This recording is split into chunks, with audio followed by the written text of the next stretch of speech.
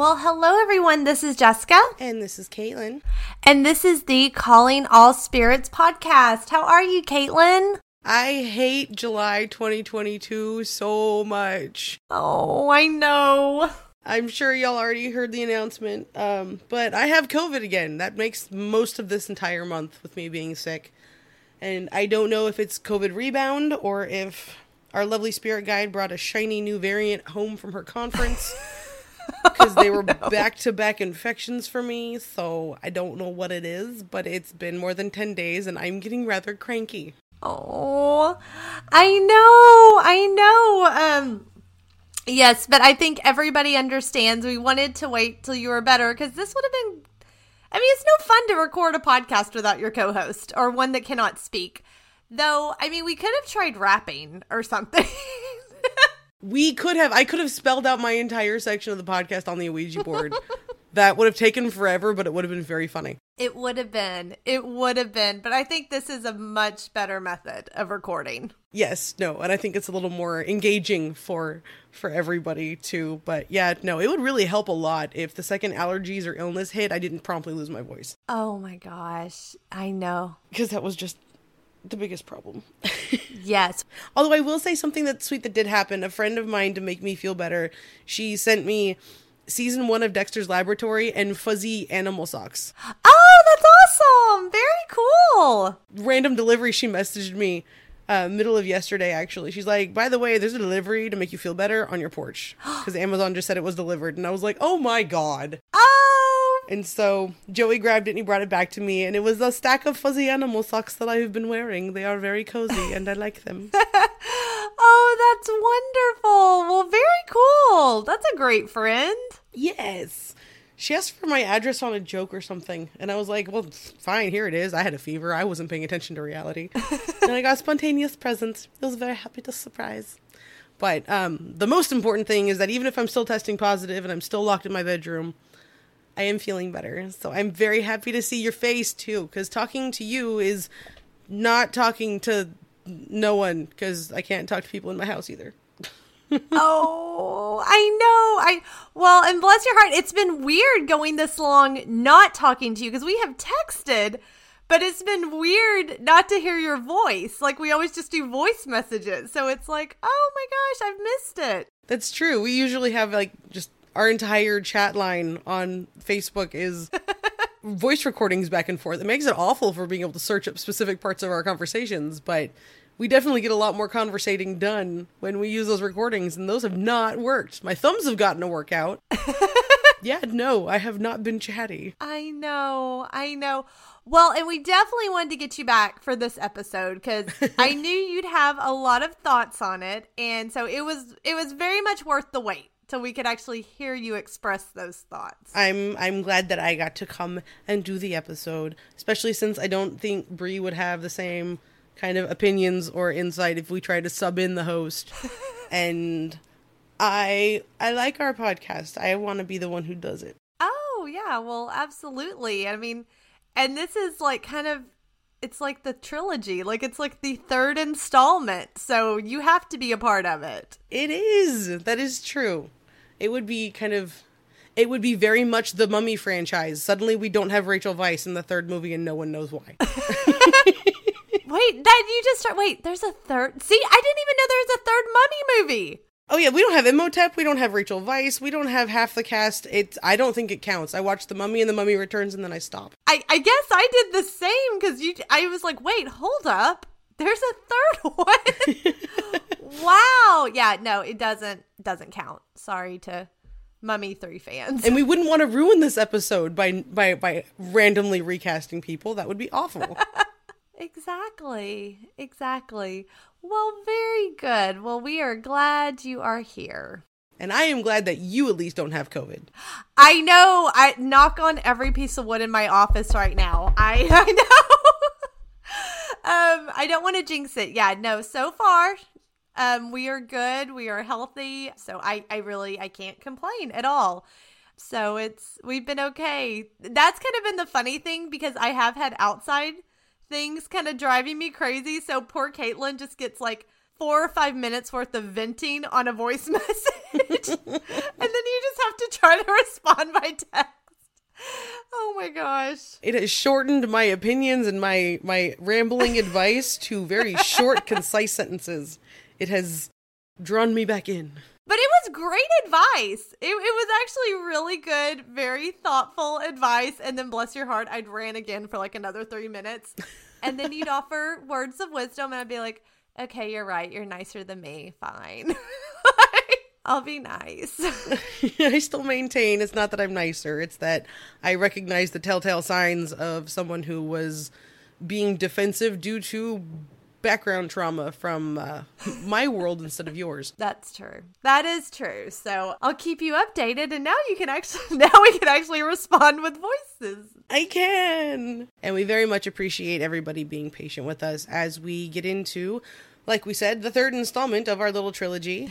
And you've probably seen the title of the episode. So this is The Tricks of the Séance. Y'all remember, or at least we hope you remember, back in the episode, The Art of the Séance, we kind of laid out the environment that spiritualism grew within. At least as far as the Victorian art of mourning, the death of Prince Albert, the American Civil War, and the effects that these big public deaths had on society. And then we also touched on how interest in contacting the dead spiked again after World War I and the 1918 flu epidemic.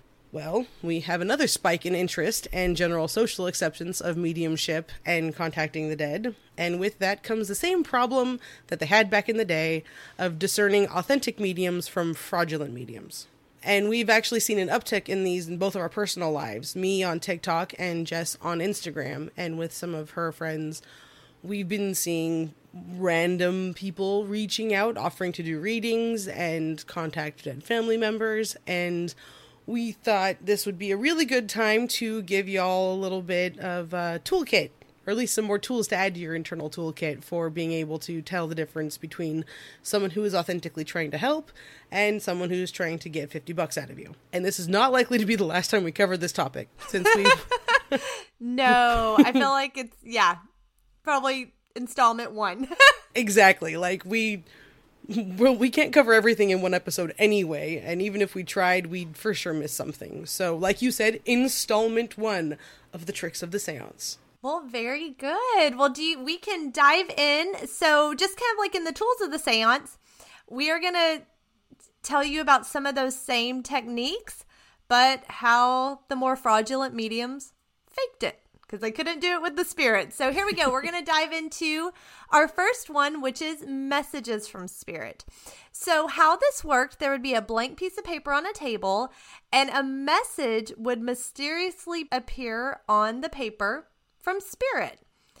Now, this was really simple to pull off due to something called invisible ink. There were several chemical compounds that could be used for producing invisible ink. One of the books I found had like 12 listed. Not going to do that to you tonight. I'm going to give you 3. Now, one of the most popular invisible inks was made from caustic potash. So caustic potash is another name for potassium hydroxide, and it's universally used in soaps, detergents, fertilizers, so it was readily available. So what the fraudulent medium would do was they would write on their paper with the caustic potash, and when it dried, it was completely invisible. The message would only appear when exposed to a strong heat. And if you think about the light source on the table, you have candles, which produce heat. So once it had that heat from the candles, the message would appear. And what's really cool is they actually this was used by spies during World War I. So they did the same thing. Yeah. So that was one of the most popular. Now, the next one, ingredient they used was readily available in your home. You probably have it in your house right now, at least one of these. So they could also get invisible ink from buttermilk or ordinary milk, the juice of lemons, onions, leeks, cabbage, and artichokes. So the juice of all those veggies and the fruit would make excellent invisible ink that once again would appear when exposed to heat. And so that's how it will work. And actually for the milk, they recommended buttermilk over regular milk. They said buttermilk worked a little better. So they didn't say why, just that it did. Thank you for calling me out, Caitlin. I didn't look into that. Well, I was over here trying to figure out like what it was about artichoke juice that worked because I'd never heard about that one either. So, yeah. No, sorry. No, I'm so laughing because that's actually a fabulous question, and I'm not sure why, but they just suggested buttermilk over regular milk. And in my defense, I don't know that it said it in the source. I think it just said buttermilk was best. So I don't know. Try it out at home. Buy yourself some buttermilk or regular milk. See which one works. And again, exposed to heat, it would show up. Now, the last one I'm going to talk about was super popular because you didn't really need much heat. It needed a very little amount for it to show up, and that was copper bromide. So they would use that, and it was really effective too. So the next technique is slate writing. So spirit slates were super popular, and basically picture a little chalkboard. And the whole theory was that you'd have a slate in the seance, and the spirits would write a message to their loved ones, very similar to the paper that we just talked about. Now, there were so many tricks of the trade when it came to the slates. Now, one of the more popular ones was actually where they would have the slate and they would put it underneath the table. And the sitters would hold the medium's hand. So the medium, there was no way they could write on the slate with their hands, but they could write on the slate under the table with their feet. So they would slip their feet out of the shoes. They didn't have socks, or they had holes in their socks, and they could write on the slate, which is, it kind of grosses me out, but at the same time, it's super impressive. They could write these beautiful messages with their toes. It really is impressive. They're writing not only with their feet, but blind in the dark. Like, my handwriting's functional when I'm writing in the dark, but like, you can make it left-handed or heaven forbid with my feet. That is going to be a gibberish. That's a whole other language that isn't decipherable by anybody. Exactly. Well, if that wasn't enough, another way they would do it was, once again, their hands were being held. This blank slate would be laying in front of them, and they would bend over, and they'd either have a piece of chalk in their mouth, or they'd pick it up off the table, and they would write with their teeth on the slate. Now, this had to be done in a pitch black room. There could be no light source. Otherwise, I mean, it would be extremely obvious what was happening. I mean, did that ever happen to somebody? Like, hey, I can pull this off. But no, it had to be pitch black. But that was another method. So they could write with their toes or write with their teeth. The idea of holding chalk in my teeth makes me shiver. Nope. I know. Now, see, the next one, I can't hardly even think about it, because it gives me goosebumps, but we're going to talk about it. So the next method is called scratching. So before the seance even begins, with a metal instrument, they made scratches or wrote messages on a slate. And then here was the trick. They got the slate wet. So the slate had to be wet when the seance began, because then you couldn't see the scratches if it was wet. So they would hold it up. Oh, look, it's a blank slate. And they'd lay it down, and as the slate began to dry, that's when these scratches or messages would then appear. So that was another technique. That is crafty. Yes. I do wonder if anyone ever questioned why the messages were being scratched in instead of written on chalk. That's a good point, but I could also see the medium just being like, oh, like making them sound dumb for asking the question. Like, of course, they would scratch them in. Yeah, no, for sure. I can definitely see somebody coming up with a rational reason for why it was, but I feel like that would be the weird random thing that just stuck out to me. I would ignore so many other things, but I'd be like, but why didn't they use chalk? I don't understand. It's a great question. And then you would have exposed that fraudulent medium right then and there. Because my ADD brain won't process things properly. Now we have two more. This one just kind of cracks me up. But again, in a dark room, I can see how you could do this. So I called it the slate exchange. So what happens is the medium asks the sitter to put their hands up in the air, and they're going to hand them the slate, the blank slate. Well, what the sitter doesn't know is there's an assistant behind them, an accomplice that's working with the medium. So the medium pretends to hand them the blank slate, while at the same time, the accomplice actually hands the sitter a slate that already has writing on it. So they do a little switcheroo, And since they're holding their hands above their head, they can't see it happen. And of course, when they pull down their hands to look at the slate, ta-da, there's a message on it. So that's that little switcheroo. Now, the last one. I am going to try to explain this, but I'm just going to put it out there. It sounds really confusing when I try to explain it, but if you go on YouTube, there are so many examples of this, and the best one I saw is, it was that TV show, The Masked Magician, where he exposes all the tricks of the magician. Yeah, I remember him. Yes, he does this trick, and it's brilliant. Okay. So just go on YouTube, and I think if you just search like spirit slate trick, you can find it. But what it is you'd have two slates. One would be normal, and then one of the slates would have a secret kind of front panel. So it had like an extra piece of slate on top, and you couldn't tell it. And one side of that little panel would be blank, and on the back side, it would already have writing on it. So the medium would take the two slates, put them together, and turn them over. When they turned them over, that kind of false front would fall into the regular slate, and when they opened them up, there would be writing. Again, it sounds complicated, but when you see the trick, it makes sense. And I even knew it was a trick, and I had to watch it 1 or 2 times. And I'm like, how did they just do that? So it was extremely effective, and I can see how people would totally fall for it. So that was kind of the secret panel, and that was the tricks of the slates. Interesting. Yeah. Well, I mean, you've already touched beautifully on how the mediums were pretty much limited in what they could do because their hands were often being held, or usually being held, by the people at the table.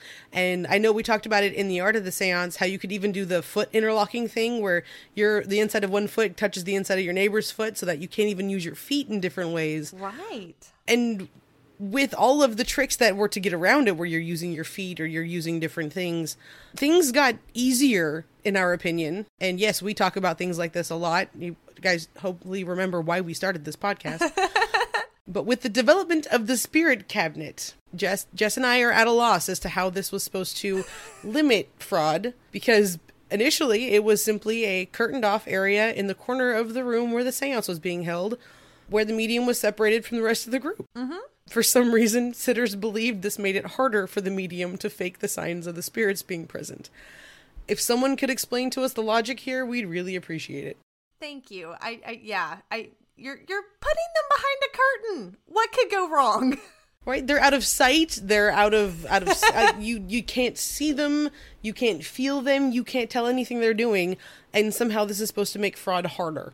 I don't know. And I mean, from there, the development of the fully done cabinet, where a medium to sit in, that is traced to the Davenport brothers, who we will definitely do a full episode on in the future.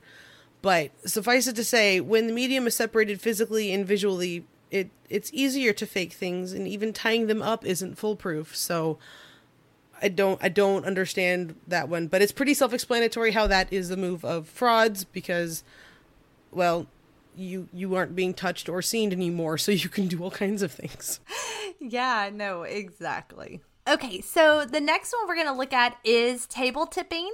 Really popular technique used by mediums, but it was also really easy to fake as well. So the first method just sounds terrifying. It's called the kitchen knife technique. Yeah. I know. So what would happen is the medium would have a knife hidden up in their sleeve.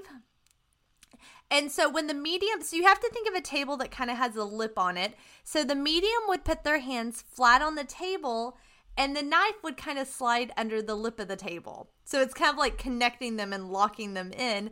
And so when the medium lifted up their hands, the whole table would lift up with them. Mm-hmm. Now, I just feel like that could go wrong in so many ways if you have a knife hiding up your sleeve. Why wouldn't they use just like the handle of a spoon or something? I did hear they could use a fork too, which seems a lot safer. Yeah. They talk about the knife. Now, some ingenious fraudulent mediums had special tools, including wrist cuffs or hooks and so forth. Now, another method, which seems a little easier to me, is called the ring trick. So they would either have a nail kind of sticking out from the edge of the table, or I even heard they would have a nail a little tiny nail in the middle of the table. And of course, if this is in the dark, nobody's probably going to notice this.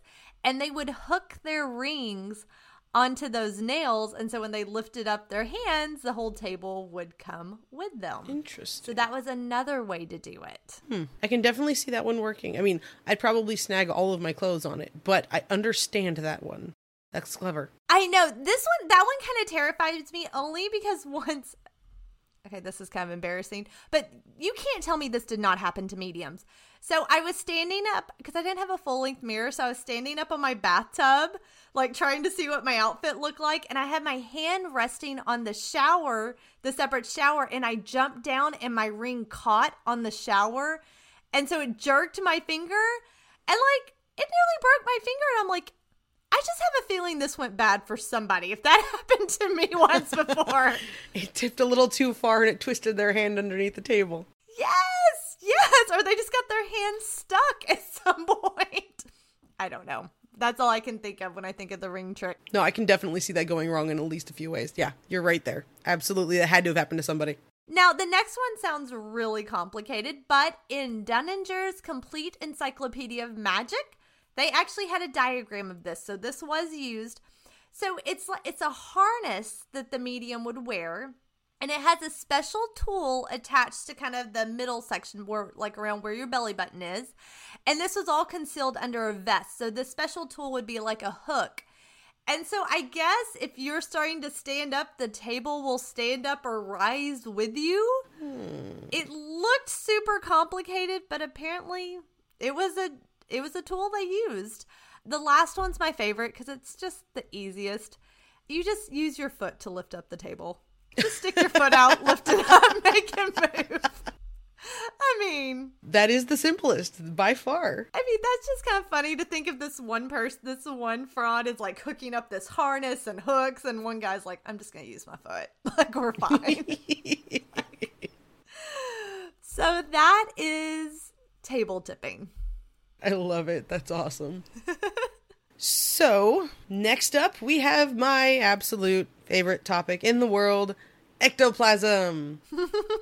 Wait, for the record, can I just say, for the record, I offered to take ectoplasm. I am so proud of Caitlin for facing her fear, so I just had to put that out there.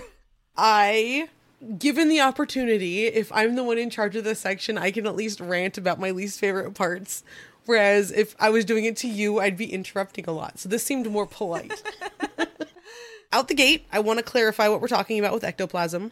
For those of you with experience in biology, we are not talking about the outer layer of cytoplasm in amoeboid cells. We promise. That is separate. This is spiritual ectoplasm. And the word is actually Greek in origin. It comes from ektos, meaning outside, and plasma, something that is formed or molded.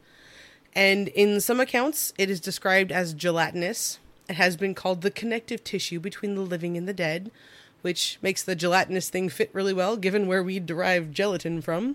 And to refresh your memories in spiritualism, ectoplasm is generally said to be formed by a medium when they're in a trance state. The material is excreted, a great word that does not make this seem less icky, but it is excreted as a gauze-like substance from any of the orifices of a medium's body, and I do mean any orifices. There are some accounts that may make you uncomfortable, and spirits are said to use the substance to overlay or drape over themselves in order to interact with the physical world. And some accounts say that ectoplasm begins clear and almost invisible, but then becomes darker and invisible as the psychic energy becomes stronger. Others say that ectoplasm can develop a strong odor, and according to some mediums, ectoplasm cannot occur in light conditions as the ectoplasmic substance would disintegrate under light conditions. Psychical research, Gustav Gailey, who we should probably cover at some point actually, he seemed really interesting. He defined ectoplasm as very variable in appearance, being sometimes vaporous, sometimes a plastic paste, sometimes a bundle of fine threads or a membrane with swellings or fringes, or a fine fabric-like tissue. And Sir Arthur Conan Doyle described ectoplasm as a viscous, gelatinous substance, which appears to differ from every known other form of matter in that it could solidify and be used for material purposes. Now, these various textures and descriptions may be due to the energies that are created by the mediums, Or it could be due to the different materials they use to fake the substance, because there was a great variety. And we mentioned it last time, but the fake ectoplasm materials is actually why I have such an issue with the topic. The one that springs to mind every time, that's why Jess is laughing now, is cheesecloth and egg whites. The idea of pulling cheesecloth out of my nose is gross anyway and uncomfortable, but add the gooey-ness of egg whites and I'm just like, ew, no, I don't need the snottiness of the egg whites. I don't like it. No. Others would be a little less gross and use just tissue paper. And I'm honestly surprised no one ever used silk, because it's the most ethereal fabric that I can think of for the time. Like, especially if the ends are unhemmed and it's fraying a little bit on the edge. Like, yeah. Why are they using cheesecloth when silk is available? That makes so much... I'm totally with you. Yeah. I don't understand. And then there are accounts of faces forming within the ectoplasm because, it's being an overlay over the spirit. Mm-hmm. And the pictures that we see of them, they are magazine cutouts and or newspaper cutouts. Like, you can see the folds in some of them. I know. It's like the world's worst goal board ever. Like, this is what I aspire to. It's faces and cheesecloth. I don't understand. And even worse, some of them used doll heads to make it look like there were people or spirits coming through. Like, dolls in a seance is a hard no for me. Like, yes. Like, no.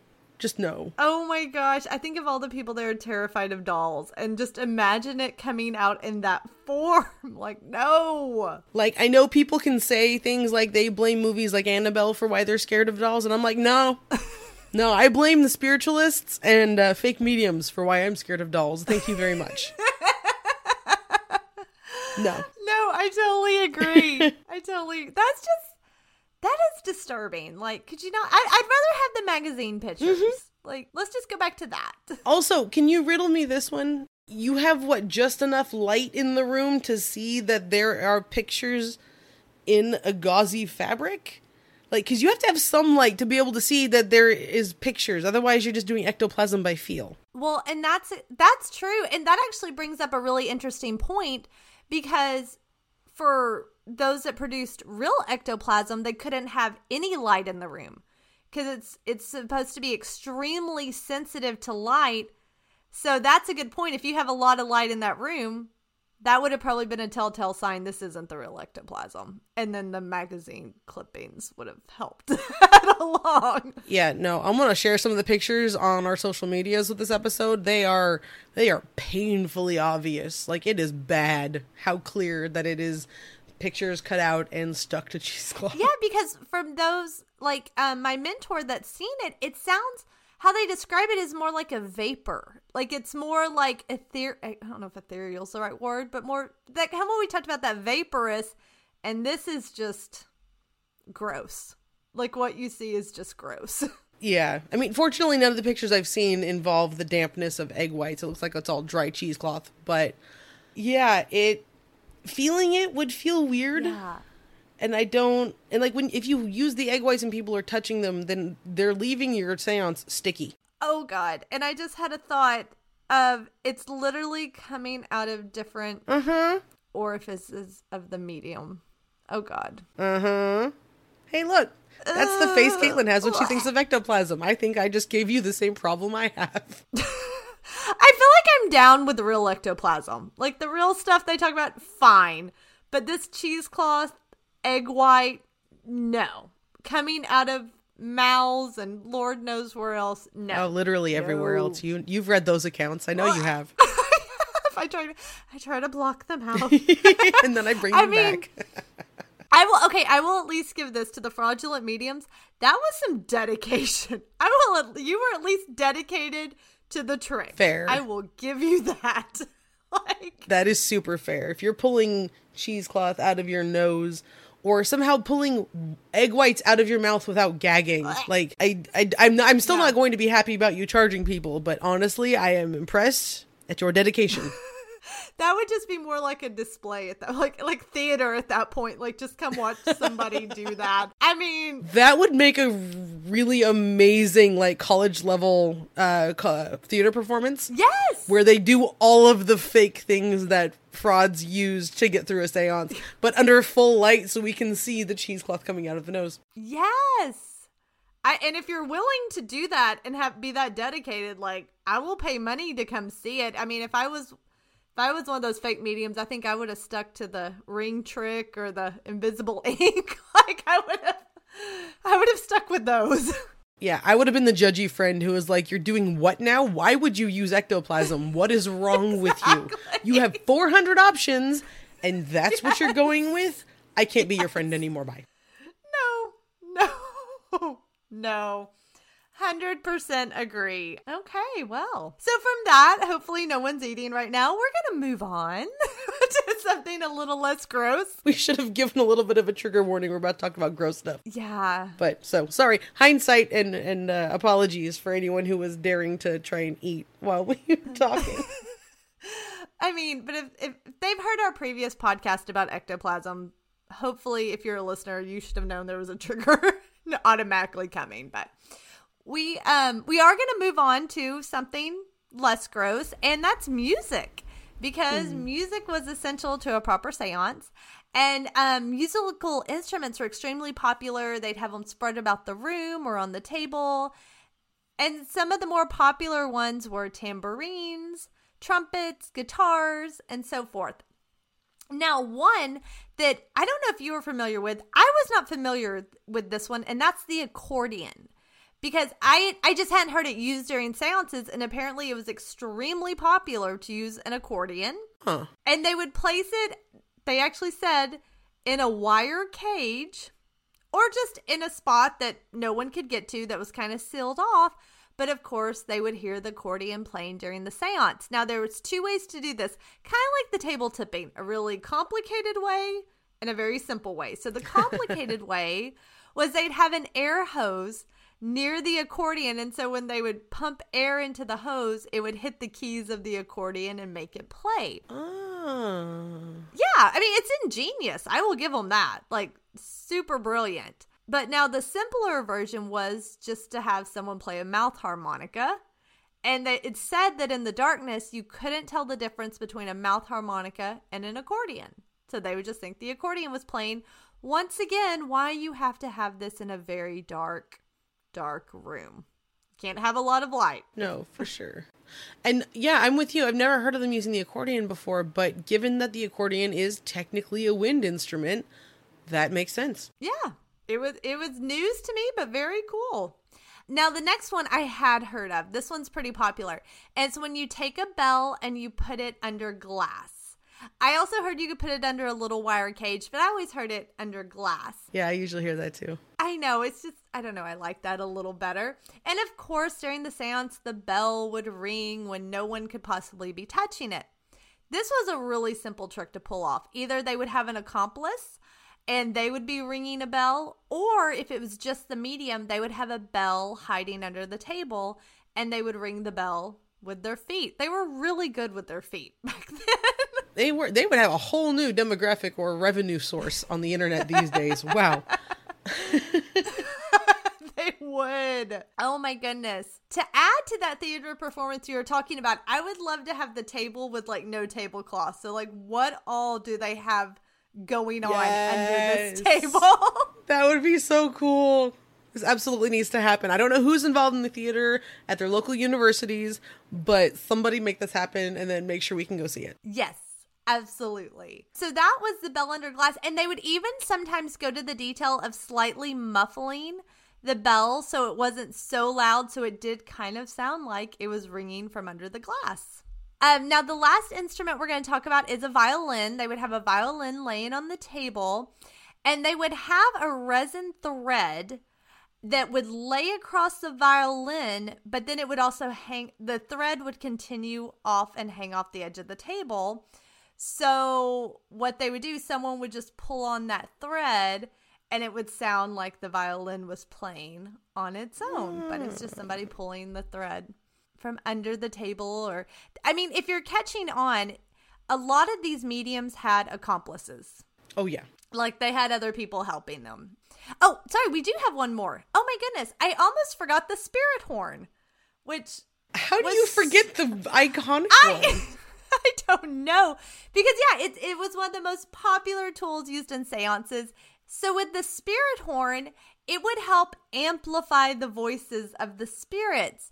Now, again, there were a couple of ways you could do this. You could have an accomplice that would speak into the spirit horn. Sometimes if they couldn't be near the actual horn, they would actually have kind of a hose running to the end of it, and they'd speak through the hose and it would come out the horn. But they would also put not only the spirit horn, but any of these other instruments, they would sometimes have them hooked to wires or just like fishing line. Oh, sorry, the Texan girl. I always said line. Like, I can't say that one. It gets me every time. It's not fishing line, it's fishing line. I know, and I even concentrate on it, and it still comes out that way. It's all say fishing wire. Anyway, they would have it attached to wires, and so then they could also make the instruments float. So basically, you've got someone, it's not a fishing pole, but that's how I picture it. Like a fishing pole with these wires, and they're just raising these instruments up and down during the seance. And people bought it, but also they're in a dark room. They can't see. They don't see the wires. They just see these instruments magically rising up in the air. Yeah, I feel like that's another situation of dim lighting rather than complete darkness. Yeah. Yeah, I guess you would have to have it. And even in just a dimly lit room, you could pull that off. And that at least comes to my last trick to share tonight. And it goes right along with this because not only are they making these instruments float up in the air, they could also make the ghosts that manifested float up in the air. Now, these spirits were constructed usually of wire and cloth. I've even heard of a balloon, like painting a face on a balloon. And they would paint these faux spirits with luminous paint so they would glow in the dark. And they would be controlled by wires. I even saw a diagram for this really technical like pulley system. So it's like they could pull them into the room and pull them back. I mean, some of them got so elaborate. It's just really, it's actually kind of impressive in a weird way, like, but also not because they were charging people, so not cool there. But so they could also manifest the spirits in the room as well. Yeah, I think once again we need to like send these people back to the theater so they can work on the special effects crews rather than conning people out of their money. Agreed. That would be perfect. Where was that was around? Miss Emma? It wasn't around. Hamlet having to deal with his dead father has been a thing for centuries before this. Like, we have the theaters well established in need of special effects. Misdirected enthusiasm and creativity. Yes. And they could have been doing it legitimately and entertaining audiences that knew, it's kind of like, darn it, you could have had a career in this and instead you went the con artist route. Yeah, it's a classic problem of using your powers for evil instead of good. There you go. There you go. All right, so we're actually going to shift modes, and we have a set of techniques that were used in the Victorian period and pull through to now. We have the basic con application of cold reads. Kind of like playing poker, you're reading the expressions on the people you're dealing with, but instead of it being, your weekly poker game where Tommy's tells, you're doing it cold and without any understanding of the person you're dealing with. A good way to trigger these expressions, or at least get the conversation going, one of the techniques is called shotgunning or Barnum statements, like Barnum and Bailey, kind of over the top. But the effect is basically there's scattershot statements that could apply to almost anyone. Like, I sense that you have boxes of unsorted photos in your home. Or you had an accident as a child involving water. You have unresolved issues with a friend or a family member. Like, these are things that apply to basically anyone. Mm-hmm. And they'll often, even if it doesn't quite fit or you don't quite get into it, they'll be done in a rapid fire kind of way where if they say 15 things, only 4 of those will be accurate and they hit. But because of those 4 that hit, and because of how quickly they condense the conversation, the other 11 that didn't quite hit or were complete misses don't sit in your brain the same way. Oh, okay. Another technique is called the rainbow ruse. It's a contradictory statement that can also apply to anyone. Something like, I feel like you're prone to being outgoing when you get a burst of energy, but you also really value your solitude and prefer to be left alone at times. Like, if you're an introvert or an extrovert, that fits. Right. If you're an extrovert, then obviously the prone to being outgoing totally fits, but you will occasionally value your alone time. And if you're an introvert, you will only get those outgoing bursts when you get the burst of energy, and you really value your alone time. Like, where you sit on the spectrum, they don't figure that out for you. You're filling in that blank for them. Oh, okay. Okay. Gotcha. Yeah, it's been done in some really badly done horoscopes too. I know it was BuzzFeed, but I can't remember how long ago it was. It's probably like 10 years ago.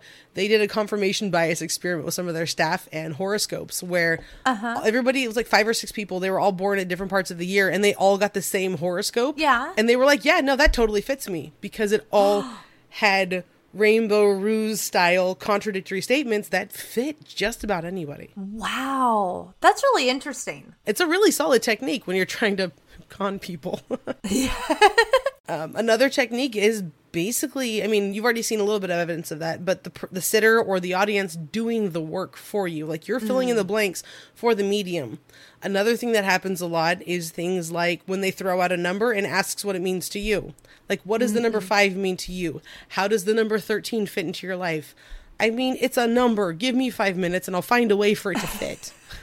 Right. And I know that some mediums do occasionally have that come up where they're like, I'm getting the number 3 and they won't drop it and I don't know why. Right. And so this by itself is not a red flag, but if you add it to a bouquet of red flags, like maybe you don't believe what they're saying. Yes. And then with a description like cold reading, there's got to be something like hot readings too, right? Right.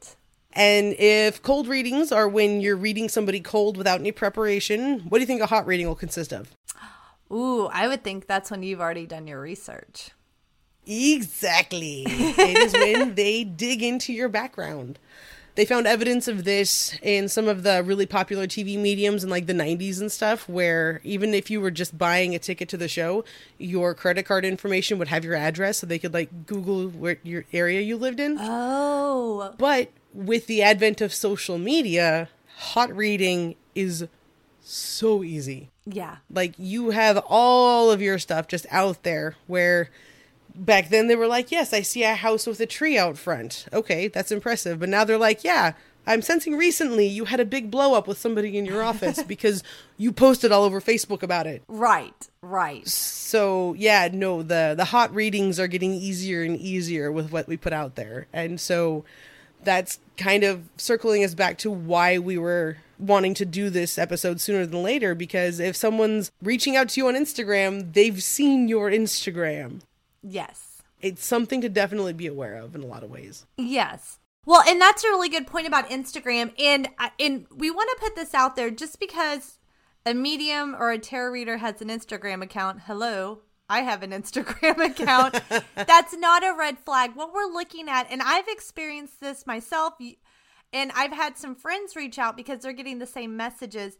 It's when, what I've seen is tarot readers, but it's when they reach out to you, you have no idea who this person is. You've never been in contact with them before, and it's like, oh, I feel drawn to you. I feel like I need to offer you a reading, and blah, blah, blah, blah, blah, and then they're going to charge you for it. That's a red flag right there. That's what we're talking about, when you don't even know who this person is. Yeah, and I've been seeing that showing up more and more. And what's really bad is they are the ones that are creating the fake accounts based on real people, like real readers. And so just watch for that, because they are doing a lot of fake accounts. I wish I had saved an example of this, because I got one not too long ago, and I knew it was fake. I knew it was a fraudulent account. And so I just wrote them back like a really nasty message of taking advantage of people and being con artist. And then I deleted it. But I should have saved it for this episode to see because I feel like the message is always the same about being drawn to you. Yeah, that word is used so often. Like, that alone is darn near a trigger word for people. Like, if you hear that, pay closer attention to what they're saying and how they found you. Because, like Jess said, there are all kinds of really great mediums and psychics that use social media, because that is our world now. Like, there's no way to get around that if you want to have a valid business. But there's a different way of going about doing it that you'll notice if you start or if you've been looking into mediums online. You've probably already noticed this. The way they arrange their page is different, and the way they dialogue with people is very different than if you're a fraud reaching out to make a quick buck. Yes, because like me as a tarot reader, I have an Instagram. I would never just reach out to people I have no idea who they are and be like, I feel drawn to give you a reading. Do you want to read? We will never do that. We will never reach out over like messages to offer you readings or say we're drawn. That's not how we work. Now, if I know someone, like if I know someone, I'm friends with someone, that it's different when you already have a relationship with these people. That's kind of a different story, but we're talking about people you don't know who they are and they're just reaching out to you all of a sudden. Especially if they're charging you, especially if they're going to charge. So yeah, red flag and in modern day things to watch out for. Something else that I think is a big red flag is when they want a lot of information. So when you go to a medium, psychic, reader, it's perfectly fine to ask for your name, I think. Some may even want your birthday. And then, I mean, they may just generally be like, how are you doing? Like, hey, nice to see you. Hope you're having a good day. Yeah, I'm definitely the person who forgets that I'm supposed to be like, professional. I'm like, how are you today?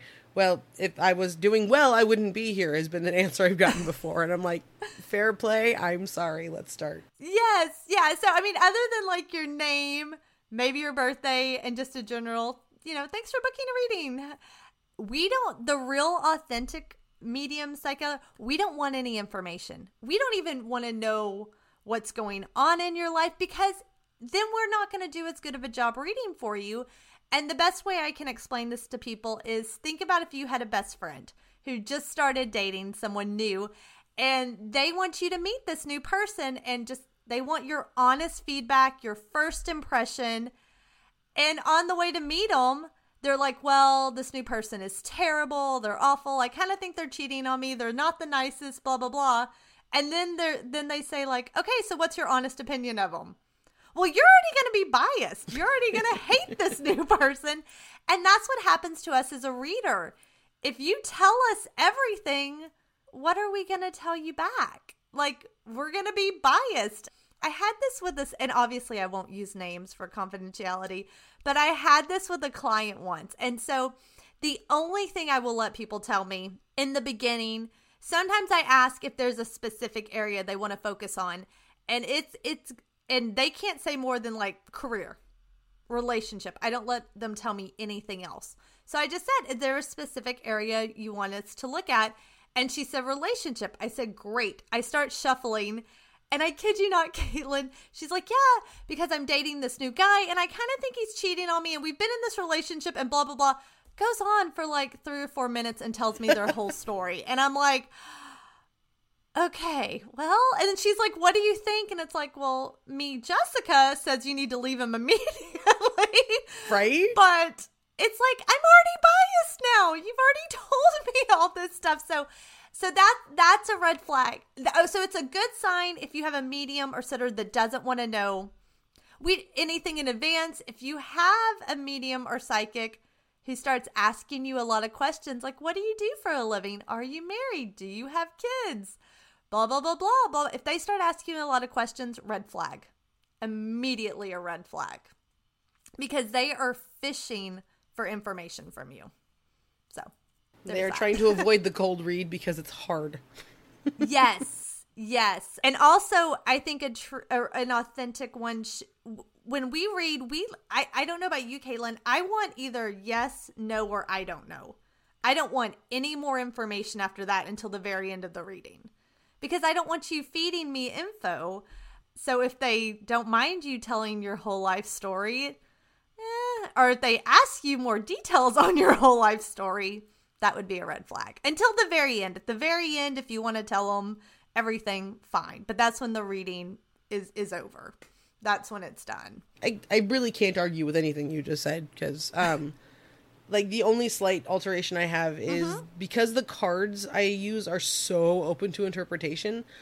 Once in a while, if somebody gives me like I think so, and like I can kind of I can feel the vibe, and I'm like, okay, I'm really close.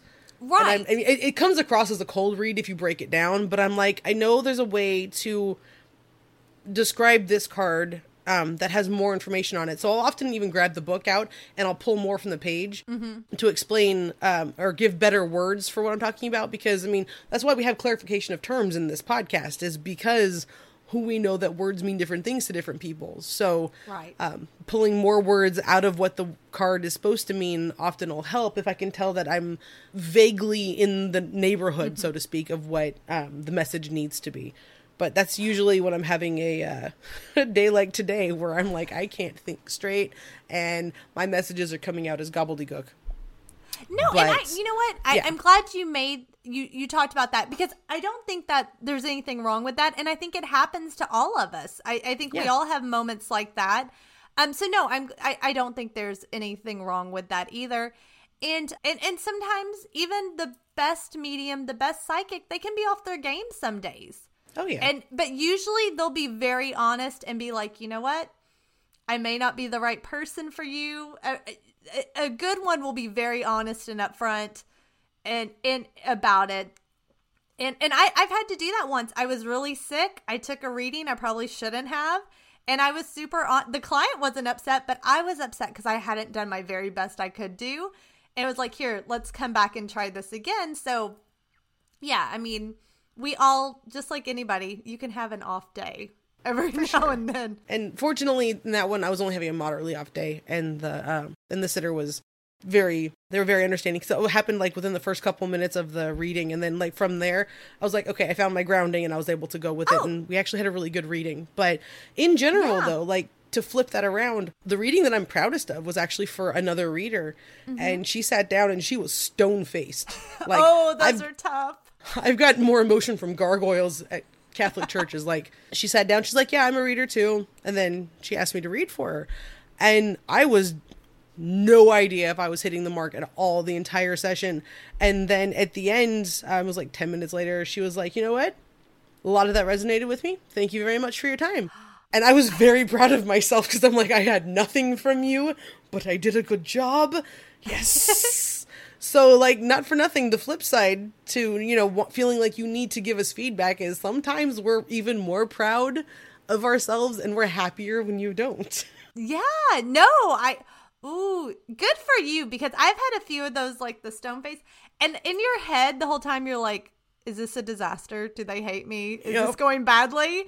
But yeah, it's amazing when they're like, nope, all that resonated. It's like, oh, could you have given me just a little smile? Given me any nod of encouragement at any point would have been amazing. But as it is, I got all of it at once at the end, and I'm going to ride this high for at least 5 minutes. Absolutely. No, that's great. The last thing. Okay, so this one I just really wanted to share, because I was watching a TV show and recently, or rewatching, it's an old reality show. I will not share the name because I don't want y'all's judgment on my choice of reality TV show. Well, we already know you watch The Real Housewives, so how much worse can it get?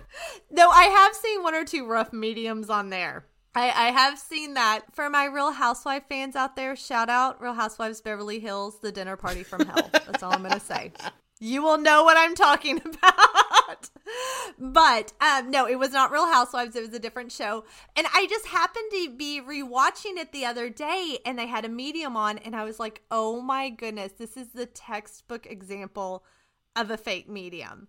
And so I'm paraphrasing a tiny bit, but I basically typed out what was said in this seance. And for this medium, I am going to say in quotations, seance. So I just had to share it. So here we go. So the medium sits down and asks the group, have you ever felt something that was uncomfortable in any way? Who here sees things more than others? Can you tell me what you see? By the way, they thought their house was haunted. So basically just ask him, what are you seeing? Who sees it more? So one of the sitters says, I saw someone in my room. Then the medium goes, was it male? Sitter, no. Okay, so it was a female. And the sitter's like, yes, it was. So then the medium goes, was she younger or older? And the sitter's like, she was middle-aged. And so then the medium, I kid you not, like closes her eyes like she's going into a trance. And she's like, yes, I am picking up something about a female in this home who has passed. She is a little older than middle-aged, but it happened before the beginning of time. I'm sorry, what? Is that?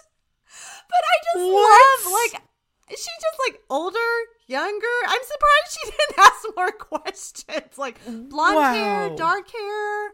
Yeah. And so she's like, yeah, I pick up a woman. Duh. Anybody would pick up a woman at that point. They gift wrapped that part for you. Of course you picked it up.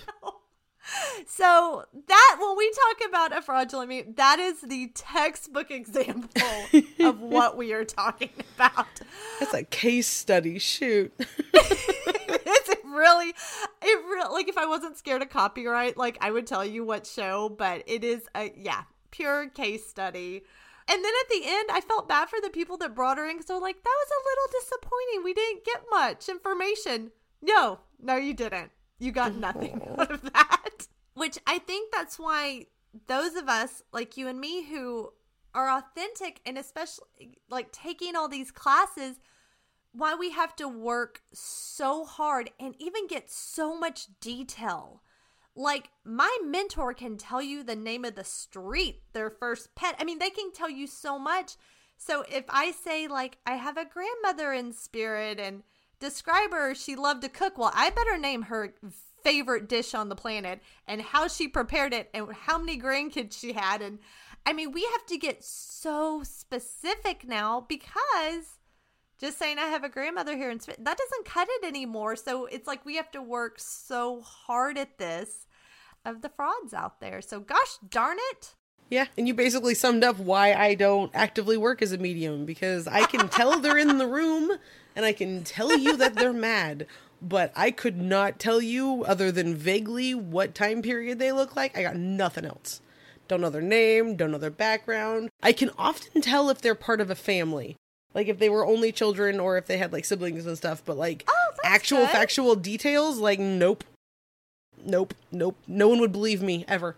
Yeah, names are hard. And also, I want to put that out there. If you go to a real medium and they don't automatically get a name, that is not a red flag.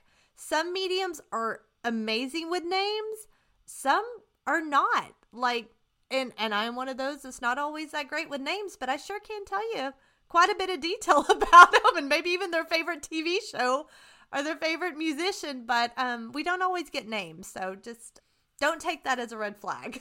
No, I mean, or take it as a potential red flag, but the key is, it's kind of like in relationships. We'll pull it back to your example. Yeah. One red flag isn't necessarily enough to end a relationship. It's when you get several of them, or because something isn't sitting right within you, that's when you look at the exit strategies. And I do mean exit strategy, because I know it's hard for a lot of us. Kind of like when you go into a restaurant and you don't feel comfortable, or it smells bad, or the waiter hasn't gotten to you in 10 minutes and you just sat down and no one's talked to you. You are allowed to leave. Yeah. Like, this is your reading. This is your money. If you sit down and they start throwing up one red flag after another, leave. Pack up your stuff and go. Like, unless you're a regular at the store or the space and you later have to explain why you left, you don't have to account for yourself. You can also just say personal emergency. You can lie to get out too, which is terrible. Like, I don't want to encourage people to lie, but kind of like getting out of an unsafe situation. Like, your money is important, and it is a measure of how much you value the reading. And if you're getting all of the signals internally that it's a fraud and they're throwing up obvious red flags, call it off. Yeah. And don't be scared to do that, or don't be scared to say something, because if they are authentic, they want you to be comfortable with your reading, and they will be the first to admit, you know what, I may not be the right medium or psychic for you, in a nice way. I don't mean that in a bad way, because they want you to have a good experience. But I think you'll be able to feel it out. It's pretty easy to fill out when you have someone that really cares about spirit, cares about healing, and their heart is in the right place, and when you have someone that it's not. It's really, really easy to feel. Asking around. Word of mouth is a valid thing. I mean, it's harder when you're isolated and you don't have a lot of people around you that are in this world, but finding a local metaphysical shop or finding one online that you like their reputation and you trust their ethics, ask them if they have any recommendations, especially since so many are working online anyway. If you live in Boise, Idaho, and you get a recommendation for somebody in South London, they might be doing them over Zoom now in a post-COVID world because we are all online so much.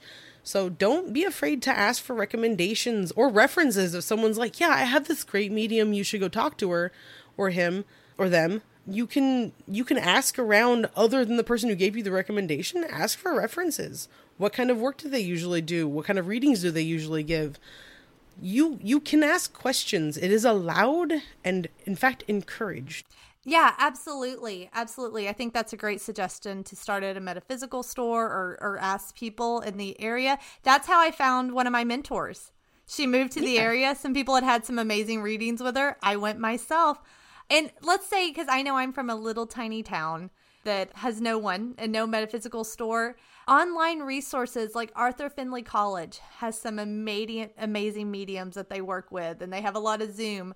The Journey Within. So if you find some reputable websites and sources, that can also lead you to some really amazing teachers and mediums that also offer readings. So the internet can be very helpful as well. Absolutely. Well, I love how our spirit guide was like, this is going to be a tricky episode. But this was no pun intended. No pun intended. But it was really fun. I love talking about the old tricks that they would use because I just think they're fascinating. And modern day things to watch out for, because we want you all to have an amazing experience, because a tarot reading or a mediumship reading can be so encouraging. It can be healing. Like they can really be a wonderful experience. I want everybody to have that rather than the negative. Agreed. Well, I mean, I do want to thank everybody again for bearing with us as my voice comes back online, because we weren't able to record when we normally do. So we appreciate y'all's patience in waiting this week's episode coming out a little bit late. And if it was worth the wait for you, please do us a favor and leave us a rating and a review wherever you listen to us. If you haven't yet, please hit subscribe so that you know when we release new episodes. And if we have any delays, you're in the know. Absolutely. And we want to hear from you, of course. So let us know what you think about this episode. Maybe even if you have any questions or follow-up. And if there's any other spirited topics you want us to explore in future episodes, you can find us on Instagram or Facebook at Calling All Spirits Pod, or you can email us at callingallspiritspod@gmail.com. And if you're feeling lucky, I mean, you can try one of the tricks that we talked about today, but I mean, we've already established that they don't work. So maybe go back to the Tools of the Séance episode and pull one of those options. Although I will tell you right now, if you use ectoplasm to contact me, I will find you and make you regret your life choices. And she is not kidding. Don't do it. I love it. Well, until then, bye everybody. Bye.